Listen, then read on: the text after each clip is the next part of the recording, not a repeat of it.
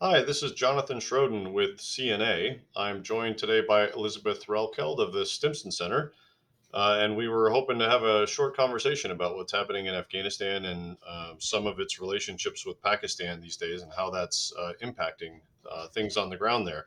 Elizabeth, I understand you have a paper coming out on this shortly. Perhaps you could summarize that for us.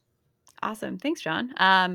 So I do. USIP in the next week or so is going to be publishing a report that a colleague, Grace Easterly, and I have done looking at the AFPAC bilateral relationship. And the basic premise is, especially recently, I would say, as things intensify in Afghanistan, the AFPAC bilateral relationship tends to get lost. But it really has been central to the conflict as it's developed over time. And we argue also to longer term prospects for regional stability. So, what we tried to do was to look over time, over the previous 7 decades, of what's driven the bilateral relationship and kind of identify some themes and how they could apply in a few future scenarios in Afghanistan. So we did interviews with predominantly Pashtuns on both sides of the Duran line, as well as Kabul and Islamabad.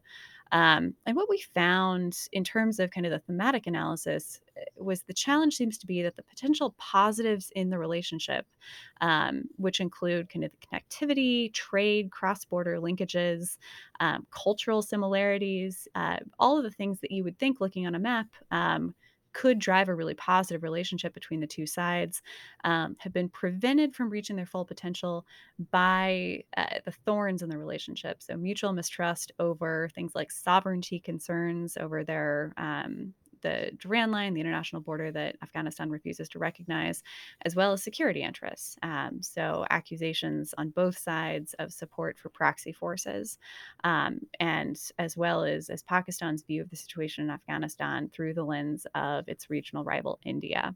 And compounding all of that are geopolitical dynamics that have played out in what is a really strategically significant region, not just with the current conflict, but also thinking back to the Cold War, and rivalries on both sides there. So, looking forward, we kind of considered three scenarios: a negotiated settlement, civil war, and Taliban takeover. Unfortunately, the first is looking increasingly less likely. And that would have been the best chance for a more positive dynamic to take hold, right? Where both sides have an interest in kind of using this window of opportunity for things like trade, geoeconomics, rebuilding the country. I think it gets much more challenging as we look to an increasingly likely civil war or even Taliban takeover, even though Pakistan has a keen relationship with the Taliban in many ways. I think there's reason to suspect that that could become a little bit more challenging going forward as the Taliban gain prominence, and their foreign policy might have them less closely aligned with Pakistan, which could in turn drive a lot of these same dynamics. So I'm afraid I don't have a very happy story to tell there, but hope that you and others can take a look at the report, and curious if that sparks any thoughts for you. Yeah, no, it sounds like a fantastic report. I can't wait to get my hands on it and sort of digest it. It reminds me, we were asked a few years back to look at possible opportunities for cooperation between the Afghan National Defense and Security Forces and the Pakistani military, right? The idea being the Yep. U.S. was potentially interested in whether or not there were ways to foster, a tilt towards some of the positive aspects that you described and away from some of the negative ones. And there were a couple of things that we identified. I mean, the most prominent was, at least at that time, the Pakistani military was heavily engaged in the border regions, fighting the Pakistani Taliban and other Yep. militant groups there. And they were taking some significant casualties from improvised explosive devices. I mean, they even had a three-star general in the Pakistani army was killed that Mm, way in the border areas. And so that was a particular area that we pointed out would behoove the two sides to cooperate, right? I mean, these types of weapons are were taking their toll on both of the military establishments. yeah. But of course, right, as you know, it's easier to say those types of things and much harder to get them to be implemented in practice. The other one that we talked about in the thing that we looked at was border security, and I'm curious your thoughts about right the the border is obviously a charged subject. You mentioned the Yeah. Duran line, and people will be familiar with that.